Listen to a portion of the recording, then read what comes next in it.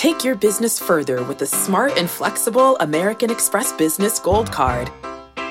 You can earn 4 times points on your top 2 eligible spending categories every month, like transit, U.S. restaurants, and gas stations. That's the powerful backing of American Express. 4 times points on up to $150,000 in purchases per year. Terms apply. Learn more at americanexpress.com/businessgoldcard. Welcome to the Fantasy Baseball Today podcast from CBS Sports. High drive, center field, hit the wall, grand slam. This is magnificent. Got a fantasy question? Email fantasybaseball@cbsi.com. Get ready to win your league. Where fantasy becomes reality.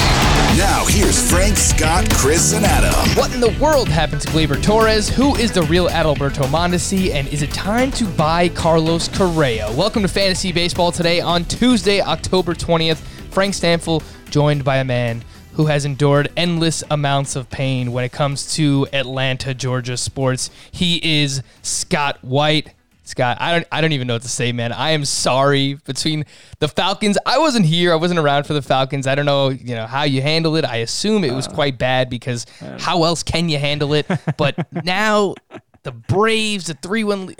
How much can one man take, Scott? Yeah, I think that 28-3, the infamous 28-3 comeback for the Patriots in the Super Bowl a couple years ago. I think that the podcast the next day from that is probably one for the archives, because I was, that was a some depressed little monologue at the beginning of that one, and I mean, the good news is I know I can't really feel that level of pain again. I mean, that level of pain was so intense. I didn't know it at the time, but it has severely diminished my ability to enjoy football, because I can't react to anything that's happening in real time, because it just seems like it could disappear in an instant, like it doesn't feel real until it's over. And if you're not enjoying it along the way, what's the point, So, so this, I mean, what I try to remind myself with this instance, the Dodgers coming back to beat the Braves in 7 to go to the World Series against the Rays. What I try to remind myself is that if they hadn't gone up 3-1, there would be nothing disappointing about this at all. The Braves weren't supposed to beat the Dodgers. The Dodgers, in my opinion, are the best team in baseball. And, I was encouraged that the Braves got as far as they did, frankly, because we've gotten so used for 20 years to first-round playoff exits. So that's what I try to remind myself. If they had, I'll admit, when they went up 3-1, I assumed they were going to the World Series, and that was wrong of me. I shouldn't have assumed that.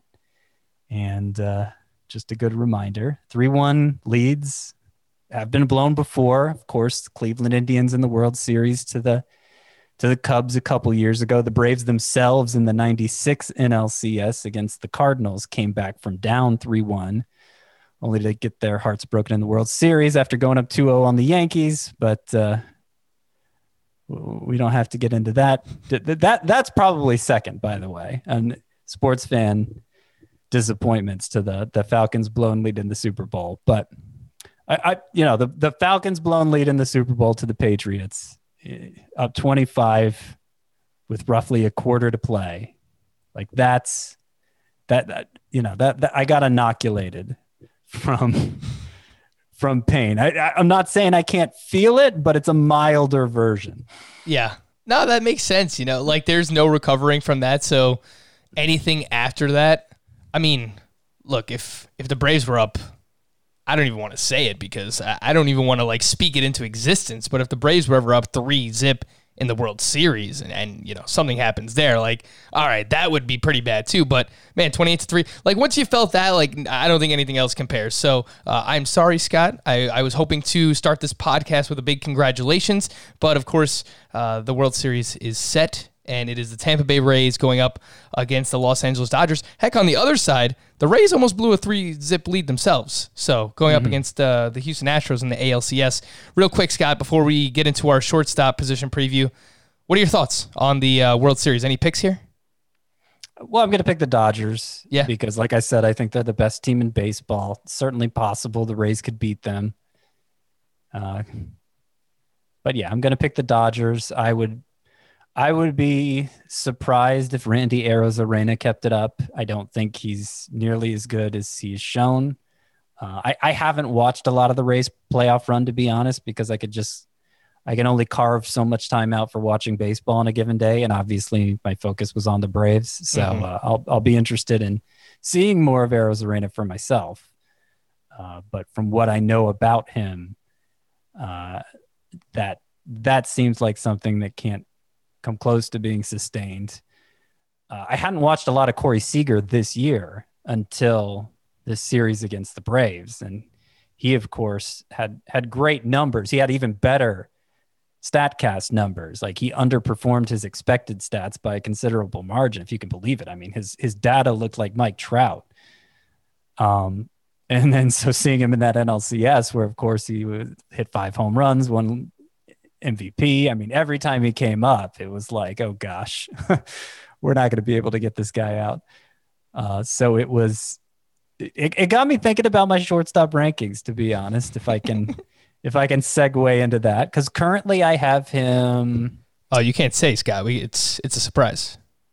Is it? Yeah, we're going to reveal it to everyone in just a little bit. But maybe that's why you have him so high, is because you finally got that up-close look at Corey Seager. Well, I'm wondering if I should have him higher.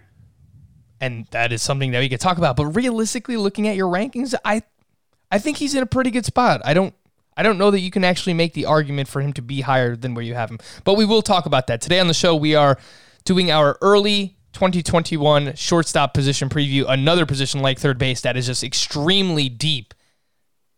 So we will get into that. Have a little bit of a game later on. Hopefully we can get to that as well. A little bit of Guess Who. New game here, Scott. I play that a lot. Yeah. This is probably different. This is a probably little harder, different. But that was the premise, right? When I was discussing this with other minds, we were talking about the board game Guess Who, which is very fun. Yeah, it's you want to try and think of different questions to ask in the board game, because you kind of exhaust your supply. Like, how many times can you ask? Does your person have yellow hair? Like, you go through all the hair colors. And, there's some that you're afraid to ask because it may not be PC. And then there's always the earrings question. Like, does your person have earrings? And then, some people, it's hard to tell if it's part of their earrings or their earlobes, and you don't want to like throw your kid off and make it so he can't possibly win just because he didn't see the earrings. So those are my quibbles with the board game. But I look forward to playing your version. Scott has clearly played, I'm not going to say more Guess Who than me, but definitely has played it more frequently, like more recently than I have, because I haven't played Guess Who in a long, long time. The last thing I'll mention, just for getting back to the World Series, by the time you're listening to this, you might know if, that's right, top prospect Wander Franco is being called up for the Tampa Bay Rays. I don't know if it's going to happen, but we're recording this Monday night, and there is a picture that is circulating around the internet of Wander Franco with a World Series patch jersey uniform. So, man, that would make the World Series a little bit more interesting. Not that it's not interesting already, but man, it would be fun to see that if it actually happens. All right, shortstop. Number 1, Scott. No, not really any surprise here. Let's jump right in. Who do you have at the top? Tatis. Fernando Tatis Jr. is number 1. He is a top 5 player going into next year. Top 4 probably in 5x5 leagues. Probably not top 5 in a points league. I think, like Ronald Acuna, there's going to be a discrepancy between the two formats there. First round value in both, but maybe not among the super elite in points leagues. But obviously with the steals potential he shows, and as scarce as that category is, along with everything else, he gives you the big steals total. He gives you the big power. A lot of my concerns about him coming into the season, I had him among my bust candidates, as I'm sure many people remember. He eliminated a lot of those concerns. The strikeout rate in particular, the strikeout rate was really good from Tatis. It wasn't just okay. It was good. It was a big step in the right direction. His numbers in September actually weren't so hot. He had kind of a bumpy finish, but if you just look at the numbers on the whole, and particularly there with the improvement he made in the strikeout rate, him continuing to run at a good pace, which was something else I was concerned about. He's clearly number one. I think he's basically Ronald Acuna of the infield. I think that's how we should think of him now. Little less proven, I guess, but they're going to be battling it out at the top of the rankings for a long time, I think. Again, that is Fernando Tatis at the top of Scott's shortstop rankings, number one. And I don't really think that you can make the argument for anyone else. Like, I've seen some people talk about maybe Trey Turner first overall. That just seems a little bit out there to me. I don't know that it makes a lot of sense to do that, but huge improvements for Tatis, specifically in the plate discipline, as you mentioned. But his first 143 career games, that's 2019 and 2020 combined, 301 batting average, 39 home runs, 111 runs scored, 98 RBI, 27 steals, and I have no issue, no concerns about the steals coming down because Jace Tingler was one of the bench coaches for the Texas Rangers back in 2019. He was in charge of their base running, and they wound up leading all of baseball in steals in 2019. Comes over to the Padres in 2020, and obviously they're super aggressive on the base path. So I would expect that to keep up again in 2021. Scott, it sounds like you don't really have any issues with the September. The biggest thing for me is that month by month, his ground ball rate went up. It was 40%, 47%, and then 52%. So I don't really like to see that, but ultimately, his StatCast numbers were so good, I don't think that you can let the ground ball rate affect how you view Fernando Tatis. Yeah, I don't think so either, especially since the power has been there in spite of it 2 years in a row now. I mean, at what point are you just going to say, okay, it's not really a big deal? It's not as bad of a ground ball rate as we've seen from Vladimir Guerrero or as we've seen from Juan Soto, frankly, at times. I think Fernando Tatis falls into the category where he can get by with a high-ish ground ball rate. And the early ADP, I've referenced these early mock drafts that we have going on in the industry. His early ADP is 3.2, just behind Mookie Betts and Ronald Acuna, just ahead of Mike Trout and Juan Soto. So after Fernando Tatis, Scott, who do you have second at shortstop? I think there's room for debate here, but I have Trevor Story just because that feels like the foolproof pick. 3 years in a row now, he's basically proven how good of a hitter he can be playing with the benefit of playing home games at Coors Field. His strikeout rate improved actually a little more this past year. I'm not sure over a 2-month sample I really read much into that. What was more interesting is how his steals pace improved. He had 15 through a little more than a third of a season, right? Yeah, just 59 games. Yep. Yeah, his career high was 24, I want to say. So he was on pace for a career high pretty easily. Obviously, that pace could have slowed. Steals generally don't keep a steady pace over the full season. So maybe he would have become less aggressive over time. But if there's a chance he's a 30 steal guy, he's 27 was the previous high. Did you say that? If there's a chance he's a 30-plus steals guy in addition to everything else he does with the bat, I mean, obviously that... look, he's probably an easy first-rounder in 5x5 anyway. I think the only dispute is whether you want him or Trey Turner ahead and whether or not Trevor Story still deserves to be a first-round pick in a points league where the steals help, but they're obviously not critical.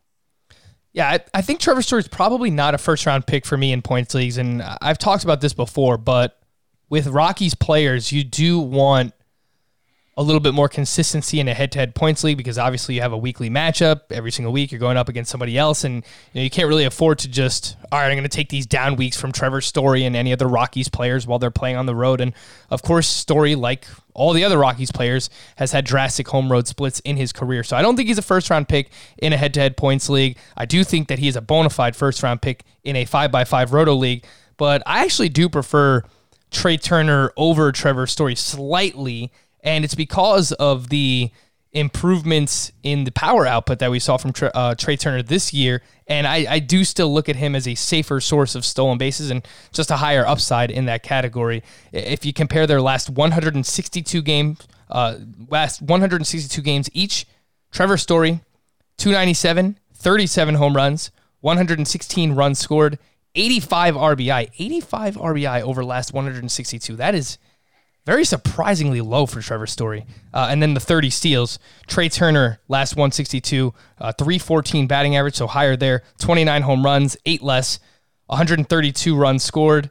So that is 16 more, 91 RBI. So actually more RBI from Trey Turner over the last 162 and 39 stolen bases. So I think it's really close, Scott, but I do prefer Trey Turner, who you have third just behind Trevor Story. I do, and a notable stat, we're talking more about 5x5 leagues with these rankings, but for points leagues, Trey Turner actually had more head-to-head points per game than not just Story, but also Fernando Tatis this past year, which shows you how productive he was. And Turner finished higher in Roto than Tatis too, because of that late season slide from Tatis. Turner finished as the number one shortstop and the second overall player in Roto leagues behind only Shane Bieber. Yeah, that's interesting. I know Story had the most steals of the three, and I still think Trey Turner is the most trustworthy steal source of them. Okay, so Trey Turner was second with 12, and then Fernando Tatis had 11. Because remember, Turner, it took him a long time to get his first one. Oh, yeah. People were like, what is going on? People were freaking out. Yeah. But he eventually finished with 12, and I'm sure he would have had his usual 35 to 40 if the season had played out and if he had stayed healthy, which factors into the equation here. He's had 4 seasons where he began with the big league club, and only 2 of them he played only 2 of the 4 did he not miss a significant amount of time. And one of them was obviously this 60-game season, which, I'm not even sure that counts because there wasn't a lot of time to get hurt. So he definitely has an injury history there. But the bigger issue for Trey Turner, and why I ultimately ranked Trevor Story ahead, at least in 5x5 play, where I think the output is a little closer, is because the big spike in power for Trey Turner, I'm just not sure a 2-month sample of that is something I could weigh heavily at all. Mm-hmm. Like, he had 2 months where he hit for more power than ever before, but it goes back to, it was just 2 months. And certainly a player can have a 2-month stretch like that and then regress back to his normal power output. So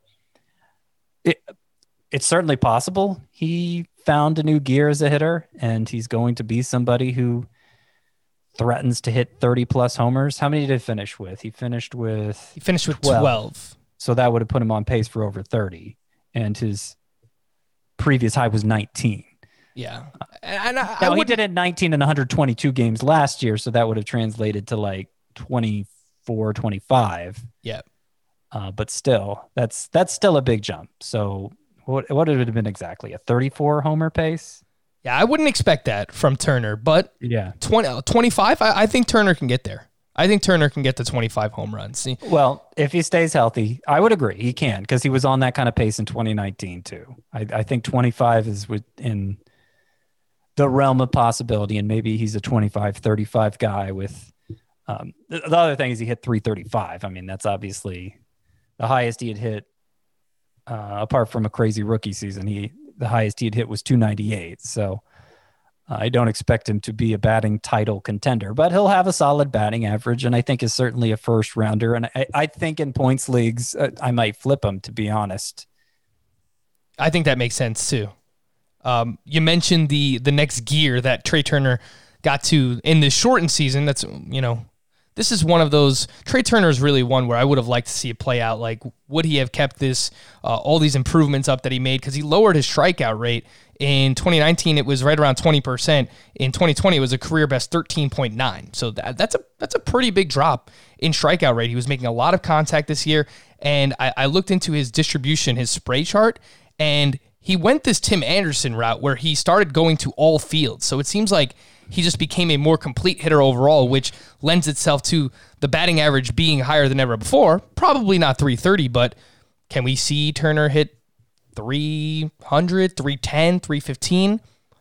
I think so. I think that's within the realm of possibility for Trey Turner. So it's extremely close. We're splitting hairs here, but I would prefer Trey Turner over Trevor Story. Scott prefers Trevor Story, of course. Scott, so after those three, who do you have number 4, Scott? Number 4, I have Francisco Lindor, who did not have a very good season.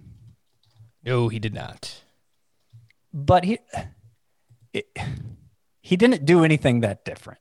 Yeah, he didn't do anything that different. If you look at his expected stats, across the board, virtually identical to 2019. 276 versus 278 in XBA, 467 versus 441 in xSlug, 336 versus 333 in xWOBA, hard hit rate almost identical, K rate almost identical, average exit velocity down like 1 mile per hour, not like a drastic change there. He was Francisco Lindor. And I'm not going to say he didn't underachieve at all, because he did, but I think it's magnified by the fact it was a 60-game season where you had somebody like Trey Turner doing things he'd never sustained before. And just you had those outlier performances that obviously wouldn't have sustained over a full 162-game season. And so when Lindor kind of does his normal thing, but on the lower end of it, it looks a lot worse than it would have looked when everybody else's numbers had a chance to normalize. I mean, I do think Lindor's themselves probably would have normalized up some, but I think it was just as much an issue of other players' numbers needing to normalize down to get him where he deserved to be in the rankings. I think that makes a lot of sense, too. In 2020, he had 258, 8 home runs, 30 runs scored, 27 RBIs, 6 steals, and played all 60 games outside of 2019, where he started the year on the IL because of a calf issue that he suffered in spring training. The guy has been an Ironman. Like, he usually plays most, if not all, the games year in and year out. So again, this is Francisco Lindor. I couldn't really find anything like that was wrong with him. The only thing maybe is his BABIP was 280. He's a career 298 BABIP guy, and he did have a career best 25.6% line drive rate. So based on him hitting more line drives than ever, you would imagine the BABIP should have at least been in his career mark, maybe even better than that. So I think that's probably why we see the batting average a little bit lower than expected. His early ADP, 17.2, just behind Freddie Freeman, Cody Bellinger, and Christian Yelich. Just behind him, Bryce Harper and Manny Machado. Does this range make sense to you, Scott, for Lindor? Yes, that sounds like exactly where I'd slot him. Mm-hmm. I think I agree with... I don't think there's a player on either end of Lindor there that I would disagree with. So it sounds like there's some consensus there. Yeah, and one of the big questions in the offseason will be, is he playing for Cleveland next season? Because they seem to trade players away before they have to, pony up this big money or extensions, and Francisco Lindor is entering a contract year, so it's going to be interesting to see, does he get traded? Does he start next season in Cleveland, and then he's traded midseason if they're not competing? So all those things are in question when it comes to Francisco Lindor. But you know what? It might not hurt if he actually changes scenery, because his RBI output, yes, he's been leading off, but Cleveland's lineup outside of him and Jose Ramirez has not been very good. So change of scenery might actually help someone like Francisco Lindor. And speaking of helping yourself, you should help yourself by checking out our new sponsor, and that is Express Clothing. We mentioned them last week. Very excited to have Express here as a sponsor on Fantasy Baseball today. True story, like my friends and I, we would actually text each other routinely about Express deals when they were going on. Like, they have these crazy flash sales. Their clothes are awesome. And I've mentioned the V-necks that you've seen me wearing before here on the podcast. You're watching on our YouTube channel. They're all Express, and they're all super comfortable. The deal that we are offering you today is $25 off your next $50 purchase from Express. All you have to do is text the word baseball to 397-737. Again, text baseball to 397-737. This is the new Express, all about comfort, fit, and their different versatile styles that they offer. Speaking of those different styles that they offer, I just hit up their website and I'm looking at their comfort zone, which features a bunch of items for the fall. I've actually been meaning to upgrade my fall wardrobe, but you could do so as well at Express. I'm looking at these Henley shirts that they have, $22, denim button down, which is just $30. If you're into hoodies, sweaters, they have all different types of assortments of fall clothing and different styles there. I actually own a cardigan from Express myself that is super comfortable and stylish and very warm as well. So again, whatever you need. V-necks, you need a suit, you need a blazer, you need some fall clothing, Express has you covered. Remember that $25 is the deal that we're offering. $25 off your next $50 purchase at Express by texting baseball to 397-737. I've already done it myself. They text you back with a link with the discount. It's super easy. Text baseball to 397-737. All right, Scott. After Francisco Lindor, who do you have next at number 5? Well, here's where Corey Seager comes in. Yeah. And here's where I wonder, particularly after the season Lindor just had, is it worth dropping him behind Seager? Considering nobody else is doing it, that probably answers it right there. But, I mean, I kind of got into Corey Seager's season already. His StatCats measurements were just off the charts. Insane. Yeah. Top 5% in basically every batted ball metric. His expected stats had him hitting like 330 and slugging like 630, right? Like, which maybe if you combine his playoff stats with his regular season stats, that's about where he's at. I don't know. I mean, he looks like somebody who deserves to go in the first round.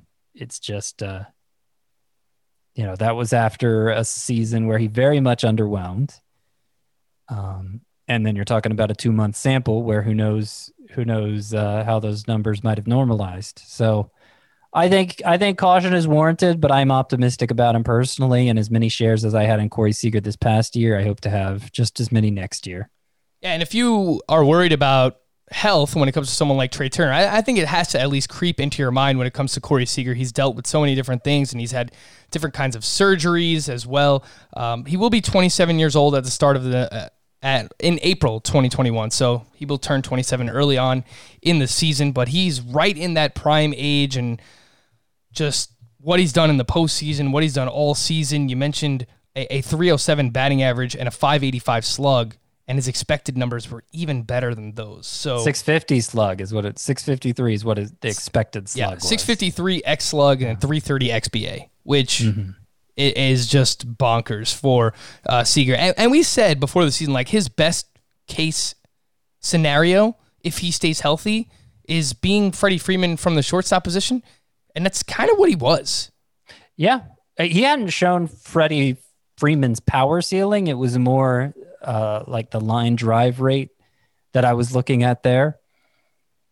But now he has. I mean, now 60-game season, only 2 months. So, that obviously, you obviously have to, you can't just assume it would have played out that way over a full 6 months. But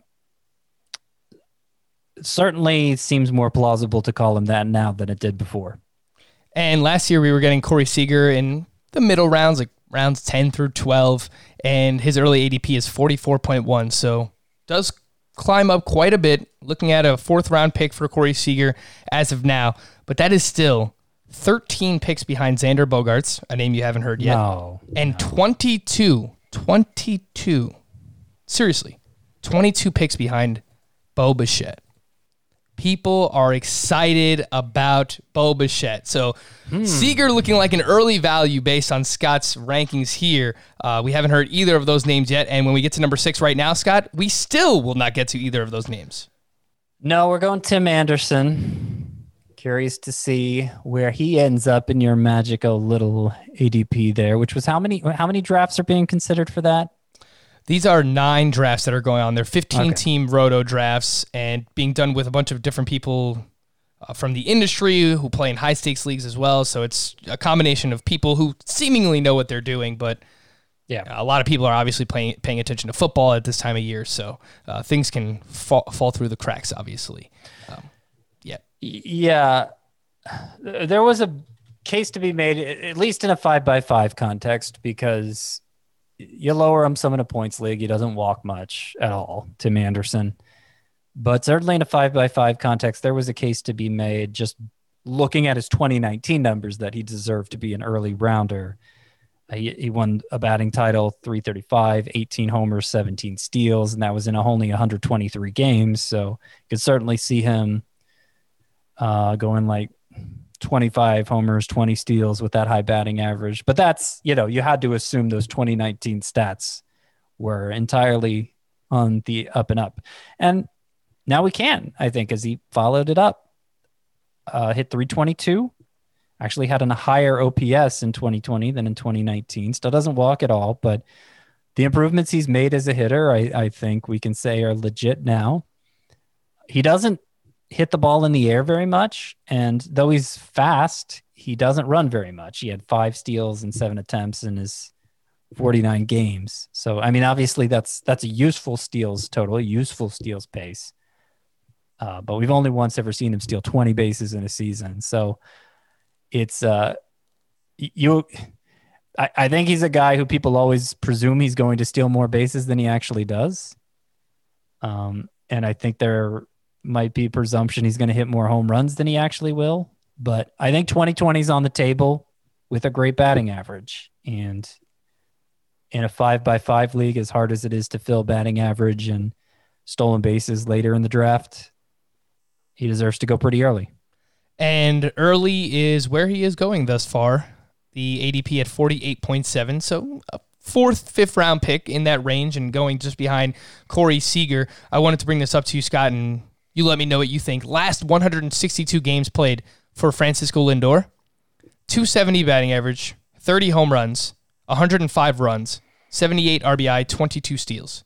Last 162 for Tim Anderson, 322, 26 home runs, 118 runs, 71 RBI, and 17 steals. So 50 more points of batting average, 4 less home runs, 13 more runs scored, 7 less RBI, and 5 less steals. So not really dissimilar. And Tim Anderson's probably going to go like 3 or 4 rounds later than for Francisco Lindor. So that's just an early kind of, people like to do these comps like, oh, I could get this guy this many rounds later. That's one that stood out to me early on was Lindor versus Tim Anderson.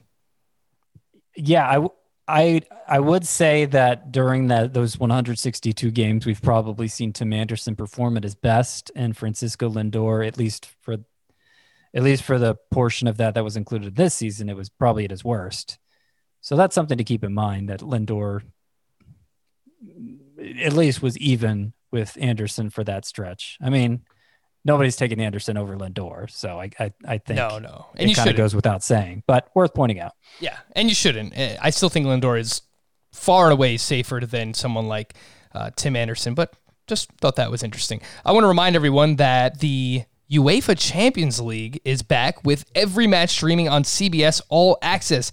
Messi, Neymar, Lewandowski, icons of today, but the next generation is not far behind. Match day 1 of the group stage is here this week, and you don't want to miss any of the drama from the world's most prestigious tournament combined with the world-class coverage of CBS Sports. Go to cbs.com/UCL to start your free trial today. The UEFA Champions League, there's nothing like it. We're going to take a quick break. When we come back, we still have to talk about some very polarizing names in Adalberto Mondesi, Bo Bichette coming up, Gleyber Torres, and more. We'll do that here, Fantasy Baseball Today. Live Nation presents Concert Week. From now through May 14th, get $25 tickets to over 5,000 summer shows. That's up to 75% off a summer full of your favorite artists like 21 Savage, Alanis Morissette, Cage the Elephant, Janet Jackson, Meghan Trainor, Peso Pluma, Sean Paul, Sum 41, and many more for way less. Grab your tickets now through May 14th to see all of the artists you love all summer long for just $25 each. Visit livenation.com/Concert Week to buy now. That's livenation.com/Concert Week to buy now. Passion, drive, and patience. The formula for winning championships is also what keeps your ride or die alive. eBay Motors has everything you need to maintain your vehicle and level it up to peak performance. Superchargers, roof racks, exhaust kits, LED headlights, and more. Whether you're into speed, power, or style, eBay Motors has you covered. With over 122 million parts for your number one ride or die, you'll always find exactly what you're looking for. And with eBay Guaranteed Fit, your part is guaranteed to fit your ride every time or your money back. Because with eBay Motors, you're burning rubber, not cash. With all the parts you need at the prices you want, it's easy to make your car the MVP and bring home huge wins. Keep your ride or die alive at ebaymotors.com. Eligible items only, exclusions apply. Number 7 on your early shortstop rankings, Scott, is... It's Adalberto Mondesi, but... Damn. Strictly a 5x5 play here. There might not be a single player whose draft position will be more different in between 5x5 and points leagues. So I have him, 7th here in this format? I'd have Mondesi 13th in a points league. So big drop for him there. And obviously it's the steals, right? He had 50% more steals than anyone else this past year. And I think it was only 4 guys who had even half as many steals as Mondesi did. So he could literally carry you in that category.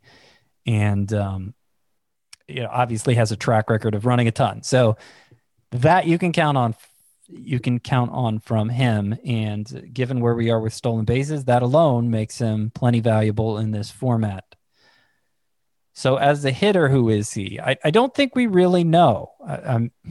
The profile is horrendous. The plate discipline, awful. Doesn't hit the fly balls or the line drives you'd want, a lot of ground balls. Not really anything you want to see from him as a hitter. And yet he had this monster September at the plate. And certainly we've seen stretches from him that have been about that good in the past. I know entering last year, I was very excited about him. And maybe he got off to a terrible start because he was coming off shoulder surgery, and then maybe September was closer to his true form. I find that hard to believe given how bad the data is, but I think you at least have to be open to the possibility Mondesi is going to be adequate with the bat. And if he's adequate with the bat, he's probably going to return like second round value. Mm-hmm. So I can't, in this format with steals being as important as they are, I really can't justify ranking them lower. Yeah, and the early ADP is pick 35, so that'll put him right not in a dissimilar spot than where he was going heading into the 2019 season. Late 3rd, early 4th round pick. He's sandwiched right between Luis Robert and DJ LeMahieu right now. So very different players in that range. Some very risky and obviously a very safe one in DJ LeMahieu, at least we presume. And that means he's going ahead of Seager and Anderson, who I rank ahead of him, right? Yes, he is. And again, these mock drafts that we're doing are for Roto, and you mentioned how he can single-handedly win you the stolen base category. His last 162 games, 67 stolen bases for Adalberto Mondesi, and the next closest is Jonathan Villar with 56 during the span since the start of the 2019 season in 53 more games. Villar played 53 more games and had 11 less steals. Like, that is legitimately how fast and how impactful Adalberto Mondesi can be in that category. Is he a good hitter? I don't know, and I don't know that anybody actually knows the answers to that, but I tend to lean towards, I think he got off to the slow start because he was coming off shoulder surgery. So take that for what it's worth. but I think that he will actually be worthy of this ADP, assuming that he doesn't even need to stay healthy for the whole season. If he plays 130, 140 games and gives you 50 steals and double-digit home runs, he pays off. He pays off his value. So a name to pay attention to undoubtedly in the offseason. But Scott, after Adalberto Mondesi at number 8, you have... This is where Xander Bogaerts comes in. And of the ADPs you mentioned so far, his has been the most surprising to me. He's going ahead of Seager, right? Also, he's going right around 30, around so Ozzie Albies and Anthony Rendon. Well, I mean, just compared to so that would make him the 4th shortstop going off, the 5th shortstop going off the board. Yes. Here's why I think that's the case. He stole 8 bases this year. He stole 4 bases last year in 155 games. So what are we doing there? I think we are. I think we are projecting a little too much over what was kind of a fluke steals output. And I think he had a year recently, like 2017 or something like that, where he had a ton of stolen bases early, and then finished with if it was 2017, it was 15 that he finished with. That is his career high to this point. So he's never been a big base stealer. And obviously 8 and 56 games, that comes out to a good pace. But I mean, the guy's been around a long time. He's 28 years old now. Like I don't see him becoming this 30 steals guy all of a sudden. What are we doing? No, it's not. There's no chance. Well, I don't want to say there's no chance and then it happens, but there's a very minimal chance that Xander Bogaerts becomes a 30 steal. Or even 25. Yeah, I don't think so. I think realistically you can project 10 to 12. All right, so after Bogaerts, who do you have number 9, Scott? Number 9, that's where I come in with Bo Bichette, who in terms of fantasy points per game at the position was behind only Turner, Tatis, Seager, and Story. Bichette had the 5th most. So I guess there's a justification for him to go as high as he's going. But if you break down the season, basically he was a monster for a very short stretch of a few weeks. There were a few weeks where he was just awesome, and then he went on the IL with a sprained knee, came back and was completely ineffective, struggled to make contact, struggled to elevate the ball. His final numbers ended up being, they still ended up being pretty good, obviously, for him to have that many points per game, but hit 301 with an 840 OPS, 5 home runs, and 4 steals. And pretty good. 29 games is what we're talking about here. Is 29 games enough to change your opinion on a player, especially since the results were mixed? I mean, I don't know for sure that he came back too early from the knee injury, and that's why he was struggling down the stretch. You could make that argument, but it could just be that he was due for some regression anyway. Like 29 games of uneven production, 29 games anyway isn't going to be isn't enough to move my opinion on a player that much. And so I'm kind of reverting to my priors here on Bo Bichette and just kind of dismissing 2020 as need more information. Yeah, so this one is really tough, and I think that there is a world of upside with Bo Bichette, so I understand why people are excited about him, and I want to be excited about him, but with an early ADP of 22.7, that's insane. You are drafting a guy in the 2nd or 3rd round that has 75 career games under his belt. But you know what? you know what kind of vibes I'm getting here, Scott? What was the same thing that we were saying last offseason for a guy that, had right around 75, 80 career games and was being drafted in the 2nd round? Fernando Tatis. Oh, it was Tatis? Yeah. So I don't know that he has the same upside, but no. Given the pedigree, I'm not going to rule it out. I'm not going to rule out Bo Bichette becoming a top 5 player for fantasy in 2021. I don't think that it's impossible. I really like what I've seen thus far. 75 career games, 307 batting average, 16 home runs, 8 steals. StatCast really liked him this year. 291 XBA, 523 X-Slug. His X-Slug was actually higher than his actual slugging percentage. But StatCast didn't really like him last year. That is correct. A 26% line drive rate in 2020. That's above league average. He hits to all fields. In an up-and-coming lineup, I understand why people like Bichette, but that is just a really, really big price tag, and I wish it was just a little bit lower, but if it stays there, it's going to be hard for me to buy in. Yeah, it's unnecessary aggression, because, I mean, even if you so he's played 74 games, you said 75 games. So even if you double that, 150 games, 32 home runs, 16 steals, a 307 batting average, obviously really good numbers, but do you feel safer about Bichette giving you close to that, or Bogarts or Seager? I mean, I obviously feel better about those other two. Scott, at 10, 11, and 12, these are all very polarizing players. And we'll have more time to talk about these guys in the offseason. But you have Gleyber Torres, Javier Baez, Carlos Correa. Choose one of these guys that you see yourself gravitating towards potentially having a bounce-back season in 2021. Well, all of them I do.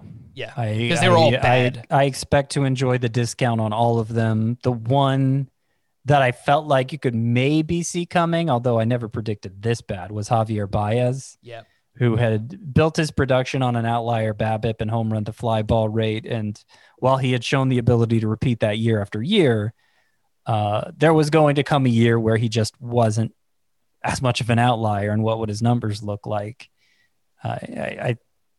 He's 27, so I don't think he's just lost his ability to play baseball.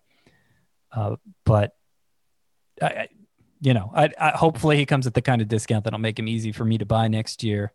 The one I'm having a hard time with exactly where to rank him is Carlos Correa, who we've had this conversation before, where given how short the season was relative to the postseason, should we just fold postseason stats in with regular season stats in when evaluating players? Obviously the competition level is much higher, so you'd think it wouldn't be totally fair. But when the hitter, like Carlos Correa, hit 5 home runs during the regular season and then hit 6 in the postseason.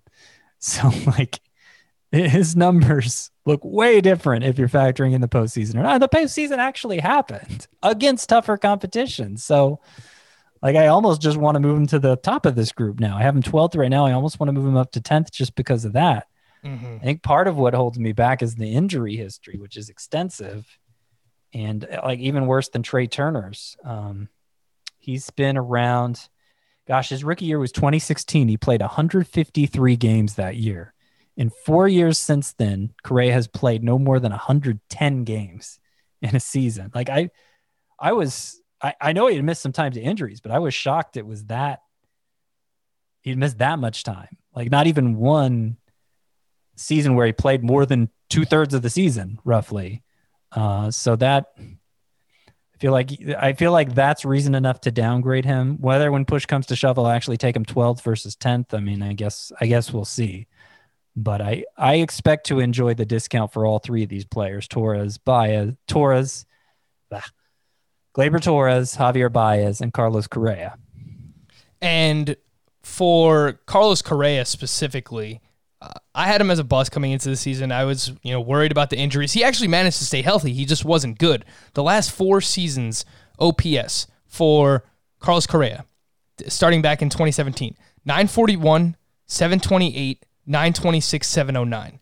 So he's kind of all over the place, but I'm calling my shot right now. I really like what I saw in the postseason against stiff competition. He's entering a contract year at 26 years old when 2021 starts. His early ADP is outside the top 120. He has an early ADP of 121.9. So now, did they get to that point in the draft before the Astros had gotten very deep in the playoffs? Because these are slow-moving drafts. Yeah. Well, these started maybe a week or two ago.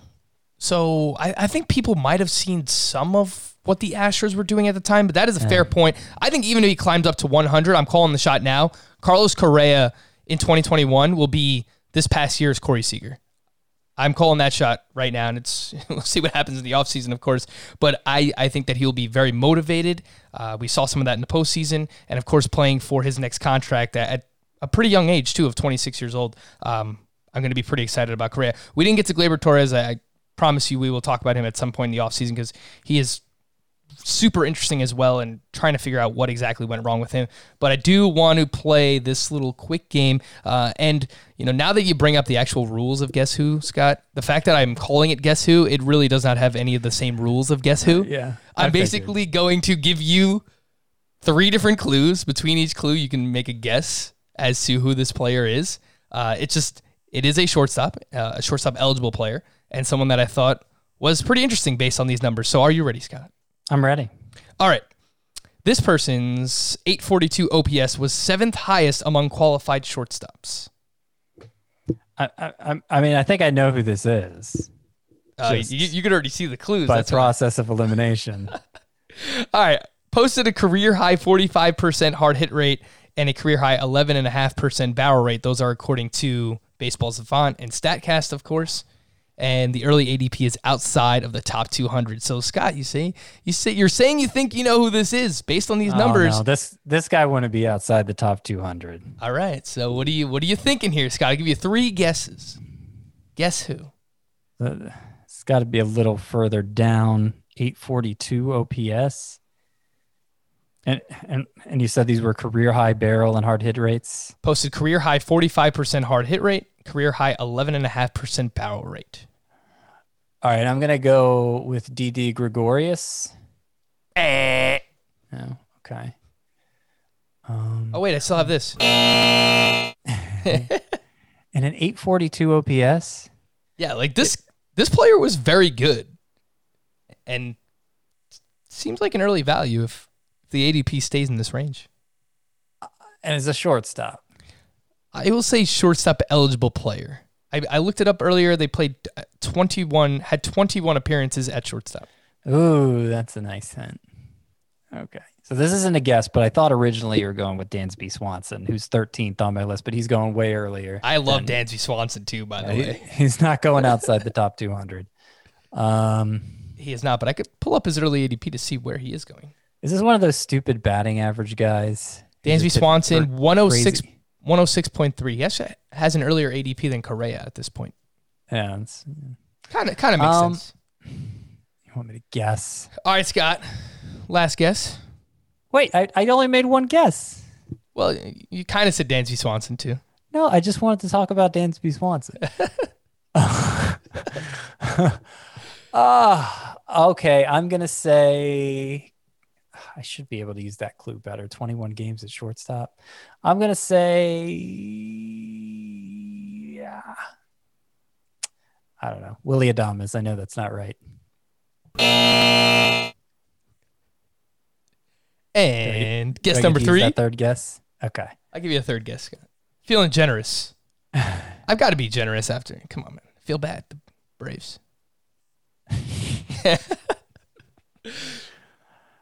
I don't know. It's not like Jose Iglesias, is it? Like that's what I'm worried about. You doing this, Frank? No, it's not Jose Iglesias. Okay. Who's going to get excited about Jose Iglesias? Well, like Jose Iglesias and Miguel Rojas both had more than 3 fantasy points per game, which was, high, like about what Didi Gregorius was. And obviously, like it was just all batting average, and they're super low in my rankings. Anyway, go ahead. Now you've got me second guessing myself. So I want to make sure that this player actually did have 21 games at shortstop. No, it was 20 games at shortstop in 2020. 20 games at shortstop, 25 games in the outfield, 13 games at second base. This player is David Fletcher? Chris Taylor. Oh, okay. Chris Taylor, who I think we spoke about late in the season. It really had that late season surge. But if he has an everyday role heading into 2021, cheap exposure to a really good Los Angeles Dodgers lineup, some pretty good numbers here in 2020. So a name that I'll be paying attention to. First edition of Guess Who? Scott. And it was Chris Taylor. All right, that's it for our shortstop preview. We will have the outfield preview coming up on the first part of a very early outfield preview, which will probably get to like 12 or 15 players if we're lucky. I hope. For Scott White, I am Frank Stanfield. Thank you all for listening and watching Fantasy Baseball today on our YouTube channel. We'll be back again on Thursday. Bye-bye.